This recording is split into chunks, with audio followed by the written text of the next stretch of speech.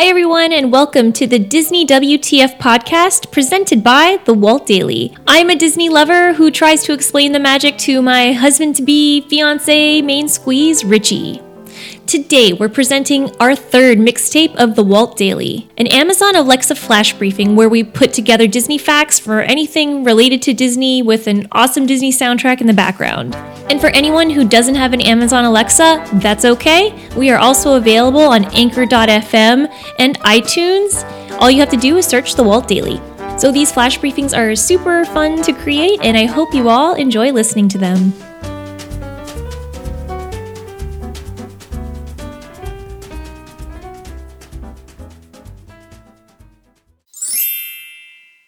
Hi everyone! Today I have secrets you never knew about cast member name tags. I know, you're probably like, name tags, that's a weird and random topic choice, but go with me on this one. Name tags all started with Walt. He wanted people to be known by their first names to create a less formal atmosphere at Disney. Today, over 100,000 name tags are created per year by the Disney company for cast members. But you would not believe all the hidden gems that are in plain sight on these name tags. First, let's start with the basics. Cast members wear the name tags on their top left side over their heart. You'll see their name in the middle, and underneath you'll see their hometown. And it really is awesome if you meet a cast member from your hometown. You might see a red ribbon hanging from the bottom of the tag reading "Earning My Ears," meaning that this cast member is still in training. If you see one of those, you'll want to take a look close by to find another cast member who has a Jiminy Cricket pin on their name tag, because that pin indicates that they're a trainer. Speaking of pins on name tags, you'll want to take a close look at these because each one signifies a service milestone for the cast member. For instance, a Steamboat Willie pin is 1 year of service, whereas a pin of Walt with a Mickey sitting on his knee indicates 45 years of service at Disney. Each name tag is custom engraved for the cast member, and each cast member may also indicate languages that they are fluent in to be hanging from the bottom of their tag. These language pins are available in over 50 languages, and, fun fact, the cast member must take a short fluency test in order to receive one. Finally, have you ever seen a cast member name tag that's blue with white engraving instead of white with blue engraving? Well, if you have, you are in the presence of a cast member who's received Disney's Legacy Award, the highest honor a cast member can receive, given to you by your peers and colleagues for going above and beyond to create magic and happiness for both other cast members and guests.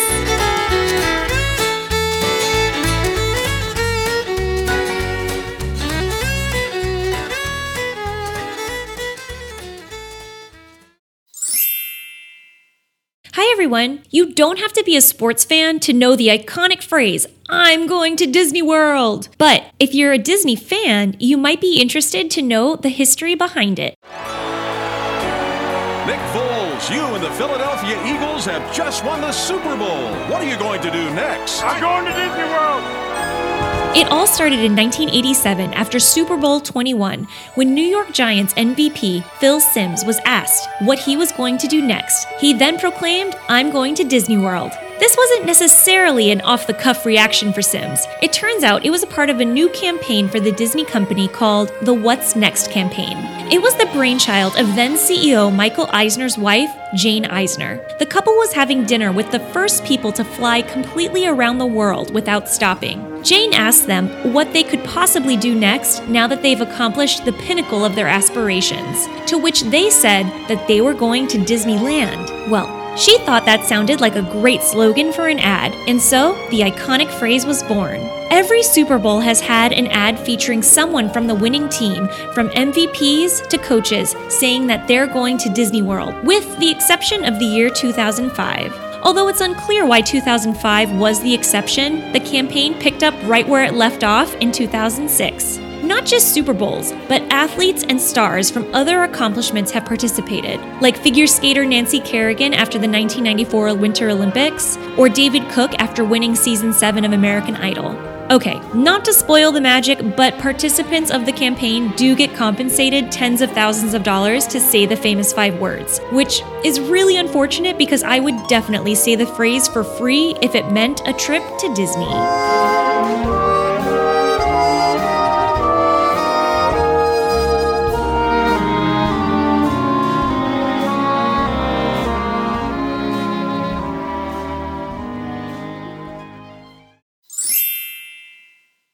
Hi everyone! Today I'm here with your Disney word of the day.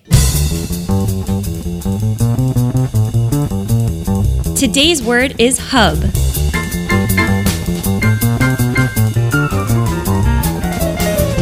And hub can mean so many different things, but to Disney people, it only means one thing. The hub is where you go after you enter the park to branch off to where you want to go next. But why exactly did Disney develop the hub? Well, so many reasons. It was designed to keep guests from getting lost by featuring an icon, like Cinderella Castle or Sleeping Beauty Castle, that you can easily spot and get to from any land in the park.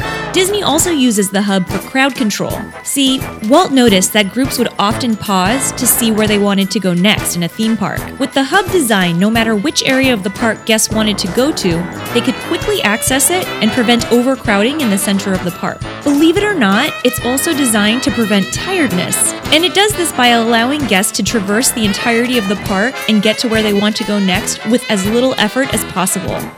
Disney, with their brilliant concepts, the hub.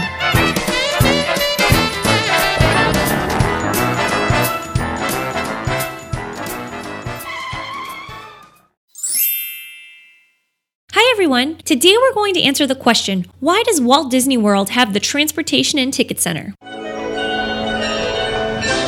For a lot of us, the Transportation and Ticket Center, or TTC, is just another obstacle we have to get past before we can really dive into the Disney magic. So why exactly does Disney World have this transportation hub? You actually have to go back to when Walt Disney was scoping out where to put Magic Kingdom on property. It's been said that Walt specifically chose this spot for where Magic Kingdom would be so that guests would have to drive the length of his property in order to get to the park. After his death, some in the Disney company tried to convince brother and then CEO Roy Disney that it would be much less costly to build Magic Kingdom closer to the main state highways rather than the far north end of the property. But Roy wasn't having it, and the original site stuck. However, a flaw was discovered upon construction of the Magic Kingdom. The area where guest parking could have been in front of the park was way too swampy to build anything on, let alone a pile of pavement for a parking lot. So, instead, the land directly in front of the park was excavated and turned into Seven Seas Lagoon. That dirt from the swamp was then laid on top of the utilidors for Magic Kingdom Park to sit on. And the Transportation and Ticket Center was built 1.5 miles away from Magic Kingdom. The TTC, or the concept of a centralized transportation hub, also fit into Walt's original plan to have people living in the experimental prototype community of tomorrow, or Epcot. Walt wanted people to be transported via monorails or people movers with destinations all over property, and cars to only be something used to get on and off of property. So, in a lot of ways, the TTC is an homage to Walt's earliest concept of the city. It's also been said that the TTC allows for a big reveal of the Magic Kingdom, rather than being able to see it from a parking lot or from a highway. But probably the most important question you're asking yourself about the TTC is ferry or monorail?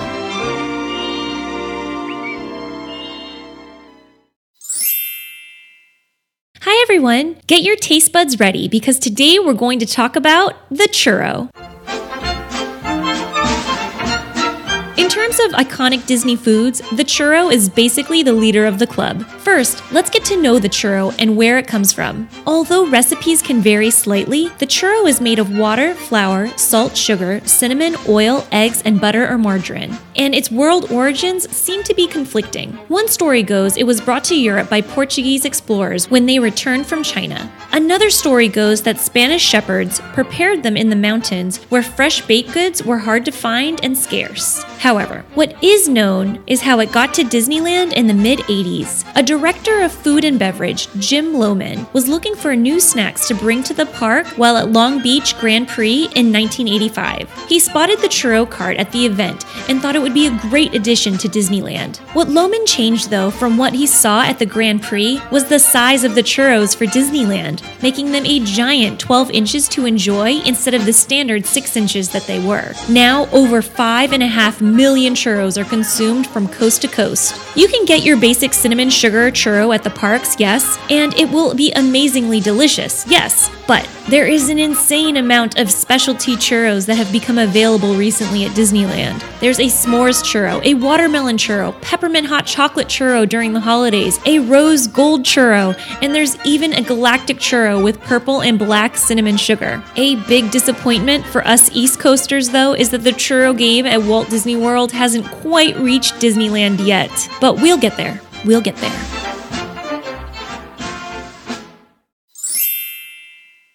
Hi everyone! Today I want to pay a little homage to Epcot's Impressions de France.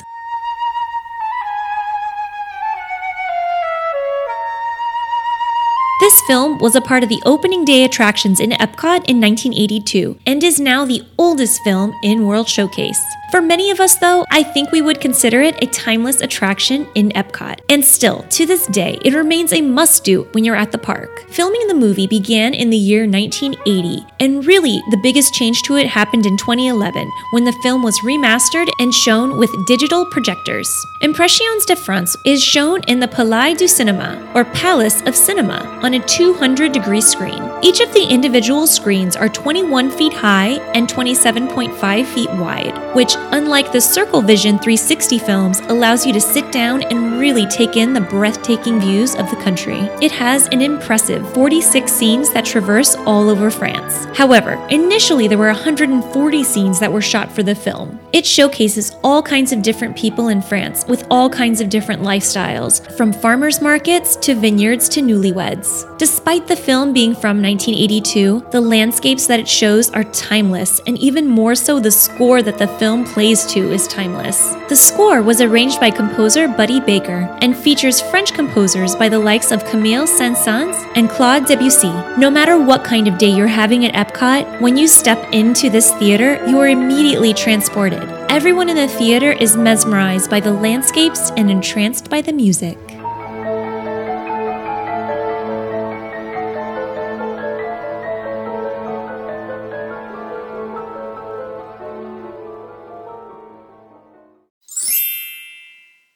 Hi everyone! Set all systems to go. We're going to be blasting off to Space Mountain.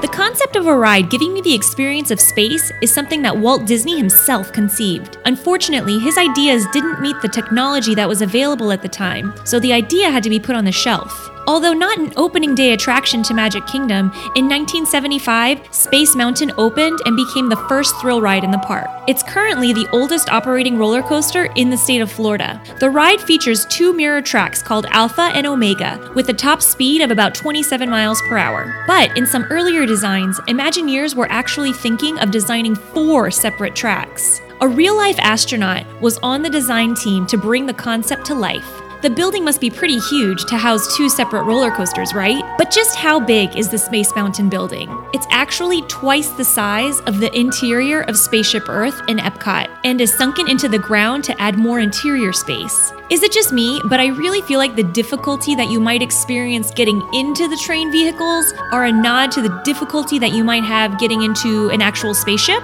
Even though it's a little disappointing that the trains no longer have the glow-in-the-dark strip after the 2009 refurb, it adds another layer of darkness to the ride, so I get it. From the Star Tunnel in the queue to the sounds of blasting off, you definitely feel like you're breaking beyond the atmosphere to blast off like an astronaut.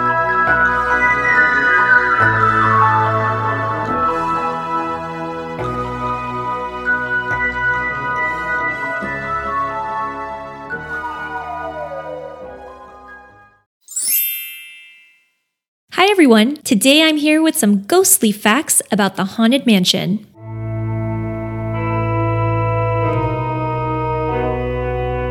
This is the only Disney attraction to be located in 4 different lands in 4 different Disney parks. For the record, they are Fantasyland in Tokyo Disneyland, Liberty Square at Magic Kingdom, New Orleans Square at Disneyland, and Frontierland at Disneyland Paris. And each one of them is totally different in appearance from the next. Original ideas for the attraction were torn between being ultra scary, ultra spooky ride versus having more gags featuring zany characters. In the end, it was decided that the Haunted Mansion would have both creepy and dark themes with some comical twists and turns of the ghosts just having a good time. What about our ghost host, the gentleman who explains to us that there's room for one more happy haunt in the tour? He's been given the name Master Gracie in honor of Imagineer Yale Gracie, who designed most of the special effects on the ride. Now, let's talk about my favorite psychic medium to the other side, Madame Leota. She is voiced by Eleanor Audley, whose conjuring declarations may sound familiar. She also voiced iconic villains Lady Tremaine in Cinderella and Maleficent in Sleeping Beauty. How about another creepy icon of the mansion, the Hatbox Ghost? His appearance alone will send chills up your spine. The apparition's head would first be seen on his body and then disappear and then reappear in its hat box it carried.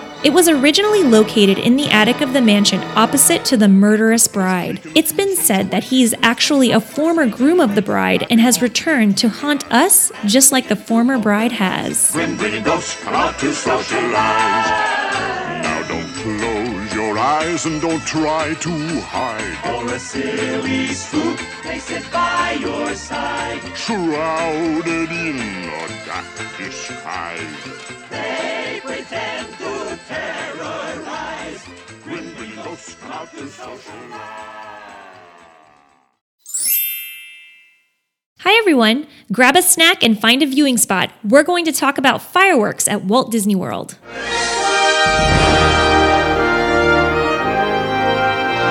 Fireworks at Disney parks have basically been a staple to any Disney day since 1956 when the first nighttime spectacular debuted in Disneyland. With a daily pyrotechnic display of some kind in almost every Disney park, it's probably not a surprise that the Disney Company is the largest consumer of fireworks in North America. In Illumination's Reflections of Earth at Epcot, over 750 shells are fired every night. That's almost 300,000 shells per year at just Epcot alone. Traditionally, fireworks shells are thrusted into the air with gunpowder, but not at Disney. Instead, they use pneumatic shooters that power the shells with air. This improves the accuracy and altitude of the fireworks and reduces the fumes that are given off by the show, which makes for a better guest viewing experience for us. Obviously, fireworks do pose the risk of starting an actual fire in certain conditions, say the dry season. To prevent any debris from the show starting a fire at Magic Kingdom, cast members wet the pavement around the park if the weather is too dry. And at Hollywood Studios, Disney might elect to use fewer fireworks in the Galactic Spectacular to be proactive about fire safety.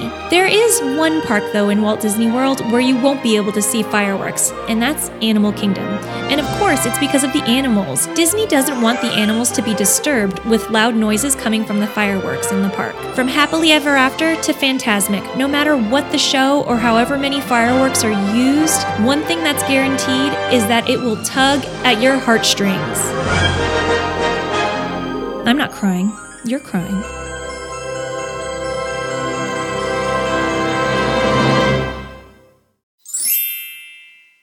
Hi everyone! Grab your Lapu Lapu and come with me to discover some tropical history of Disney's Polynesian Village Resort.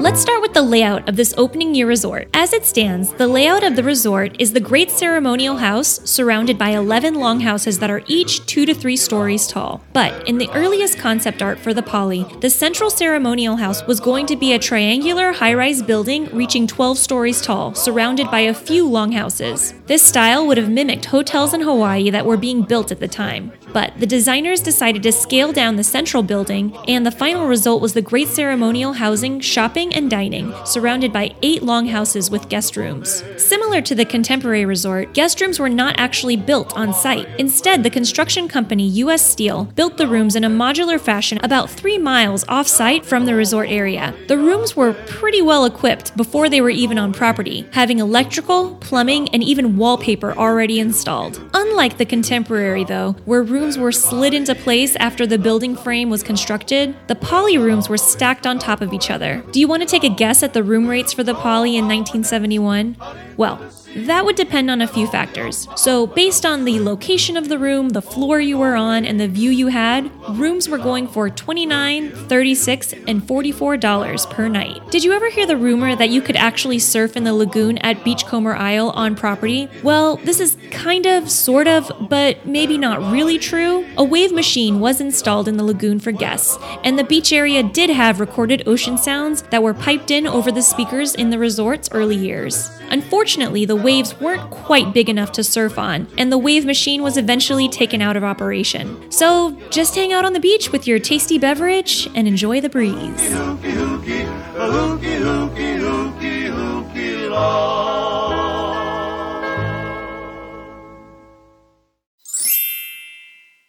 Hi everyone! Today we're going to get to know everybody's favorite citrus mascot, the orange bird.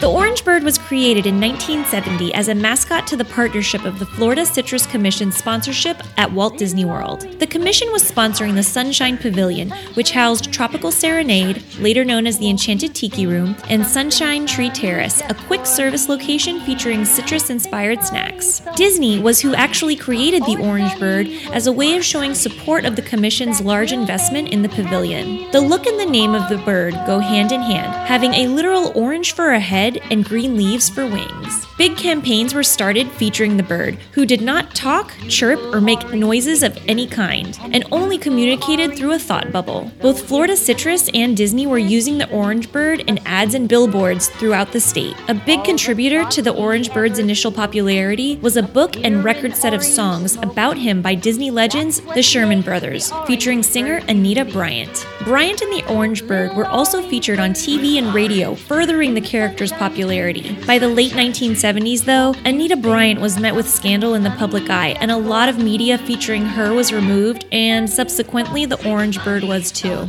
Although, he was still present in the park, even as a walk-around character available for pictures. Until 1986, that is, when the Florida Citrus Commission and Disney parted ways. At that point, you could no longer meet the orange bird, and by the mid-90s, iconography of him disappeared from Adventureland. But, in an amazing turn of events in 2004, the orange bird appeared in Tokyo Disneyland for Orange Day. And with an overwhelming surge in popularity overseas, Disney finally brought back the lovable character in 2009 to Walt Disney World. Now he is everywhere, from dresses to purses and Mickey ears to glass pitchers. Today, the orange bird is a staple character for nostalgics and new fans alike. Think of something sunny just for me.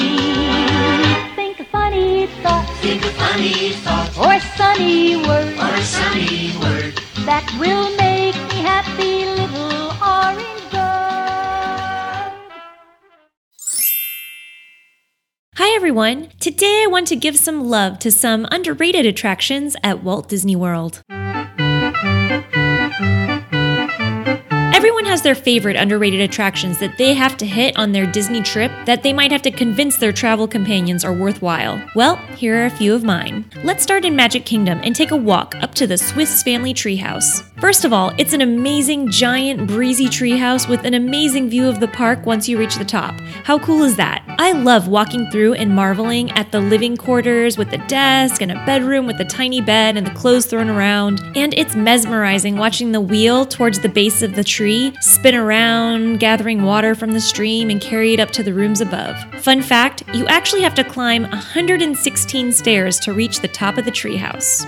Okay, next, let's hit the Mexico Pavilion in Epcot and talk the Gran Fiesta Tour starring the Three Caballeros. Yes, okay, boat rides in Disney are definitely pretty common, and this particular one hasn't become the most classic per se, but featuring a classic trio in the Three Caballeros, Donald, Panchito, and Jose from the 1944 classic brings back so many memories from watching the movie on repeat when I was younger. When you first set sail and cruise past the Mayan temple through nighttime in the Mexico Pavilion, the whole even though you're inside, you feel like you're outside thing, yeah, I can't get enough of. The colors and Mary Blair touches of the ride too, the music, the hijinks and hilarity of the bird trio, and the fact that there's hardly ever more than a 5-minute wait for it put this one high on my list. And finally, my last underrated attraction is Chester and Hester's Dino-Rama in Animal Kingdom. I feel like I talk a lot about the wonders of Dino Land USA, and it's partly because I can never get enough of the rich backstory of the land. Dino-Rama itself is chock full of backstory that make it worthy of at least a walkthrough on your trip.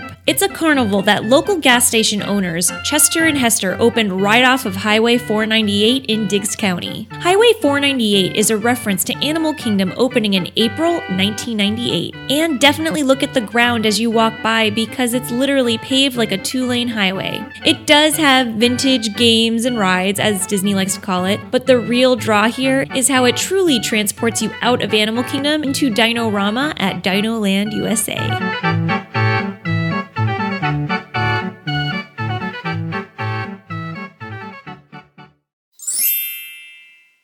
Hi everyone! Today we're going to talk about a special time in Disney history, the Disney Renaissance. Finally, from the depths of the Dark Ages, came the Age of Enlightenment, the Renaissance. This was the time when the animation studios of Walt Disney had a resurgence in successful films following a studio lull after the deaths of Walt Disney and Roy Disney. Marked from 1989 to 1999, basically all the animated features that were produced during this time period became Disney classics. Each had a formula of being anchored by a great storyline with the backdrop of a Broadway-style musical. It kicked off with the release of The Little Mermaid in 1989, becoming both a critical and commercial success. Several movies during this 10-year stretch earned Academy Awards for the Best Original Song, including Under the Sea in The Little Mermaid, Can You Feel the Love Tonight in The Lion King, and Colors of the Wind in Pocahontas. 1991's Beauty and the Beast is obviously a Disney classic, but it made more history by becoming the first animated feature film to be nominated for an Academy Award for Best Picture, although it did lose to Silence of the Lambs. What was the most commercially successful film of the Renaissance era? It was The Lion King, earning nearly $1 billion. Billion, with a B, worldwide at the box office. The least commercially successful film during this time was The Rescuers Down Under. Yes, the sequel to 1977's The Rescuers performed the worst of 10 movies that were released during the Disney Renaissance. But I think we can all agree that this doesn't matter because we will always have a special place for The Rescuers Down Under in our hearts. More than just movies, this was also a time when the iconic Disney Afternoon was broadcast on TV. Chip and Dale Rescue Rangers, Tailspin, Darkwing Duck, and Goof Troop were just more icons that were released during this golden Disney age. Following all the success that Disney had during this time, many other studios tried to replicate the Disney-style Broadway animated feature, but generally they were unsuccessful and did not reach anywhere near the acclaim that Disney did.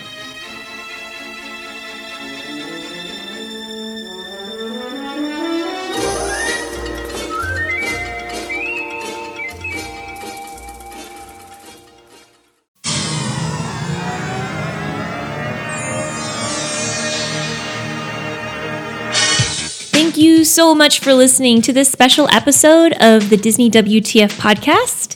Please let us know what you think. Reach out to us because we would love to hear from you. Connect with us on Twitter, Facebook, Medium, Instagram. You can email us at hello@thewaltdaily.com. And again, thank you so very much for everyone who is listening. We hope you have a very magical day.